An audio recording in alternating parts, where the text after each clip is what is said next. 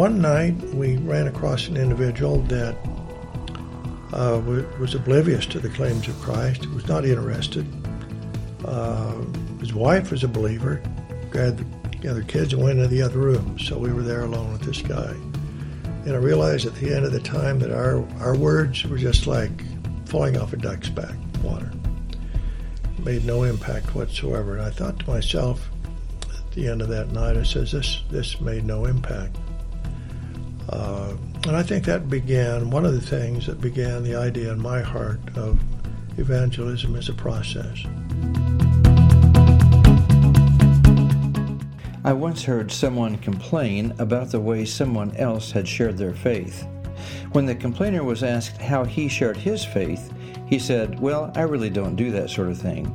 The other person then stated, "Well, I like my wrong way of sharing my faith more than your non-way." But how should we share our faith today? What does evangelism look like in this day? Sometimes, thanks to our inheritance from a more biblically literate age, we tend to think of evangelism as a one-time event. We memorize our script, lay it on someone, and then it's up to them whether they accept it or not. But is that effective today? Even more importantly, is that consistent with the way Jesus shared the good news with people in Scripture? Hi, I'm David Dennis with the Kansas Communities Ministry with the Navigators. Thank you so much for joining me today for this 8th of 9 podcasts featuring former Kansas Communities Ministry Director Dr. Richard Spann. Richard is sharing with us some insights from his devotional series, Goads and Nails. This one is entitled Evangelism is a Process, Not an Event. And those words were from Jim Peterson's book. The first one, Evangelism is a Lifestyle, I believe. And certainly I've seen them in the second book, Living Proof. Our history, and even today, of the Christian church in many organizations is just the opposite. We look at evangelism as an event. Even today, I have friends who go out on evangelism outings, and they have evangelism outreaches in parks, or we have evangelism meetings in churches. My history was the same. In medical school, I went to a week-long evangelism course, if you could call it that, put on by Campus Crusade when I was in medical school. It was great. Loved it. We went out in the car, 4 of us at the end. Actually, Bill Bright was in our car. Bill Bright and a friend of mine went down one road. And actually, a medical resident, Marge Gerbrandt, and I were on the other side of the road, and we were in the same car. We went out and stopped the car, and it was an evangelism event. We shared the gospel. Years later, I went to another evangelism event down in Fort Lauderdale with EE, and we went out every night, and we shared the gospel. EE is Evangelism Explosion. In our church, we had Evangelism Explosion, which we continued for 2 or 3 years. Every Tuesday night, I would take a trainee out and we would train them in evangelism. It was an evangelism event. However, one night we ran across an individual that was oblivious to the claims of Christ, was not interested. His wife was a believer, grabbed the other kids and went into the other room, so we were there alone with this guy. And I realized at the end of the time that our words were just like falling off a duck's back, water. It made no impact whatsoever. And I thought to myself at the end of that night, I says, this made no impact. And I think that began, one of the things that began the idea in my heart of evangelism as a process. So I called him the next day and I said, I'd like to get together for lunch. So we met for lunch for a few weeks and said, what are your interests? He said, well, I like to play tennis. So we began playing tennis. We spent some time together. And then before long, I began to ask him again a little bit about it. He ever really read much of the Bible? No, really hadn't been exposed to much. Would have an interest to look at that or look at some Christian literature. So we began looking at that, and I think it was Mere Christianity that really spoke to him the most, and he became a believer after a month or two. And that was, to me, a kind of a different venture. That was a process of evangelism, not just an event. Several years after that, I think the book came out, Evangelism as a Lifestyle, and Living Proof, some years after that. And Jim Peterson has more succinctly and thoroughly dealt with the fact that evangelism is a process, not an event. And I think if we look at it as an event, we ask people to come to where we are. We go in and out of their world. We ask them to adapt to us. We ask for their interest. And Jesus has never called them to come. He's called us to go. But I think that the thinking of many organizations and churches still is on a process of them coming to us or having an evangelism event. So a process to me describes, as Jim Peterson relates, a process of being salt and light, a process of becoming uncomfortable where they can become comfortable, going where they are, establishing a relationship, becoming a friendship.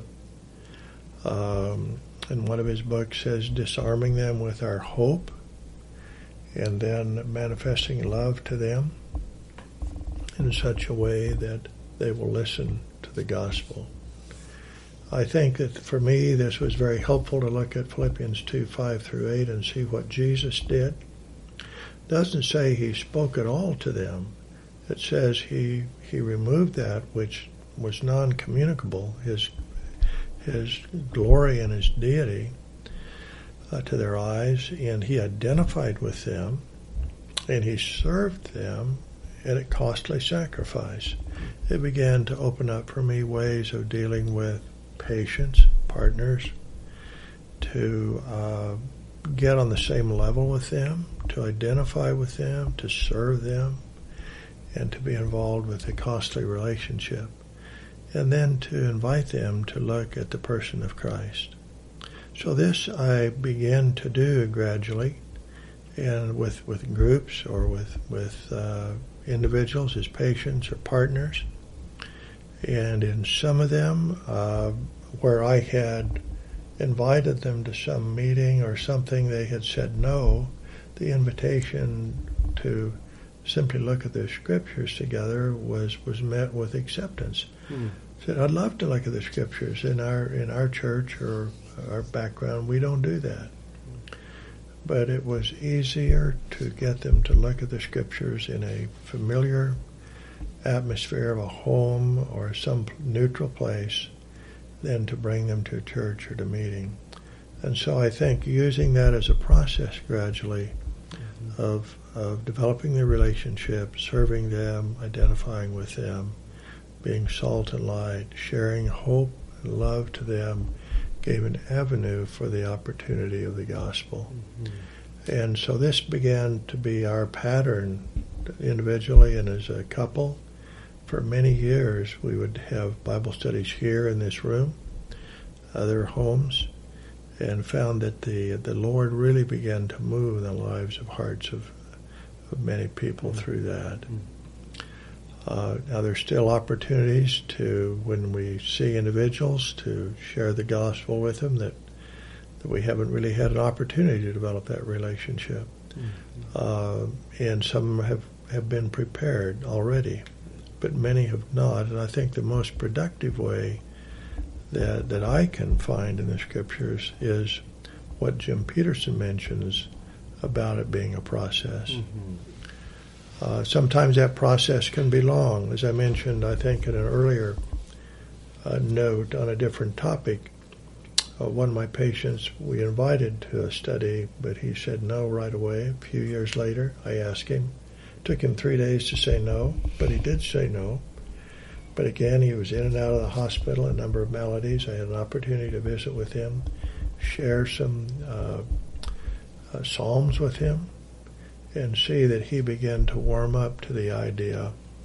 And a few years ago when I was out to his place, I'd go out to his place in Clearwater and spend half a day with him and just think over his history in the background of a foreign country and how he grew up, and just listen to his tales. He began to warm up to the gospel. I had a chance to really share with him, and I can't be certain whether he came to faith, but there was a 40-year process there with that man.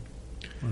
He passed away last year at 92, but I'm hoping that I will see him in heaven. Yeah, amen. So that's a process with him and many others rather than an event. I think that making it a process is actually encouraging to people that they don't have to memorize some pre-packaged script. Right. And so let's talk real briefly about practicalities of how you did the Bible study in your home. I know you used Your Home a Lighthouse resource some. Right. You want to talk a little bit about the practical aspects of doing that? We would often find two other couples, some of them who are new Christians, work with them for about 2 months. We would look at their friends and ours, draw up a list that we would pray for. We would discuss the meeting format as consisting of about 8 weeks, looking at a chapter of the Gospel of John per week. We would find a list and invite people, send them out a personal note as well as a person-to-person conversation, tell them that we have friends who are interested in looking at the Scriptures together, the Bible, and finding out more about God and how it can be meaningful in their lives. Thought that they would be interested in that. We would be glad to have them join us for a dinner at our house, 6:30 on next Tuesday in 2 weeks. And these are some of the friends that they may know that we've invited. Be glad to have them. And that this was not something where we're asking anybody to pray or read out loud or ask embarrassing questions. We're just going to have an open discussion for them to bring their questions and ideas and thoughts. But first we're going to have a dinner and kind of explain that further. We would invite 10 to 12 couples, sometimes less than that. We've had meetings where there's only been 3 or 4, some as large as 20. But we would try to explain very carefully what was involved before, so no one would be surprised, wouldn't be blindsided, the fact that it was a Bible study. And we would discuss that at the dinner, hand them out a Bible, and say, would love to have you come next week. We'll start at 7. Have a little time of social gathering till 7:30. We'll start right at 7:30 and be through at 8:30, and we'd stay on time. But throughout the study, we would just ask some very basic questions, and they depend on their answers as well, their questions, their observations. But we would just cast that out for people's comments. We'd run it for the 8 weeks, and at the end of the time, we'd say, thanks for attending. We're glad to have you here. That's what we're going to do. If there's some of you who want to continue this, let us know, and we can continue to finish out the Gospel of John. So some years we would have studies that would go on through the whole study. We would finish out the Gospel of John that year. Others would conclude at 8 weeks. Some we noticed would come to the Lord after 2 or 3 weeks, and we'd try to be available for them for questions and so forth at the end of that time. And I remember some after a couple of weeks would really be clear in their faith. Others at the end of 8 weeks. Some 2 or 3 years later would come to the Lord. Some only after the study had been completed. We'd hear that a year or 2 after that they had come to know the Lord. And it helped us realize the harvest is not at the end of the study, it's at the end of the age. Mm-hmm. So we need to trust the Lord to continue to do His work in the people's lives. The harvest is not at the end of the study, but at the end of the age. We must trust the Lord to complete His work in the lives of the people with whom we have contact. You know, Dr. Span mentioned the study, Your Home a Lighthouse, How to Host an Evangelistic Bible Study by Bill Jacks. My wife and I have used that study as well in the past, and we felt it was very effective. Unfortunately, the study is no longer being produced, but the book is still available on eBay and Amazon. If you have a desire to reach out to your neighbors and friends, I would recommend this as an excellent, non-threatening, loving way to do so. I urge you to try to get your hands on a copy of that book, Your Home a Lighthouse: How to Host an Evangelistic Bible Study. You know, in John 20, verses 30 and 31, the Apostle John stated, "And truly Jesus did many other things in the presence of his disciples, which are not written in this book. But these are written, that you may believe that Jesus is the Christ, the Son of God, and that believing you may have life in his name." Clearly, people observed Jesus' miracles and teachings over a period of at least 3 years. His disciples walked with him daily over a period of time. You know, we need to recall that the Holy Spirit brings people to a saving knowledge of the Lord Jesus, often through a multitude of events, life events, teachings, experience. Let us not lose heart. 1 Corinthians 15:58 says, "Therefore, my beloved brethren, be steadfast, immovable, always abounding in the work of the Lord, knowing that your toil is not in vain in the Lord." I know you won't want to miss our next and final podcast with Dr. Richard Spann as he shares about the importance of margin in our lives, as we learn more about making disciples naturally.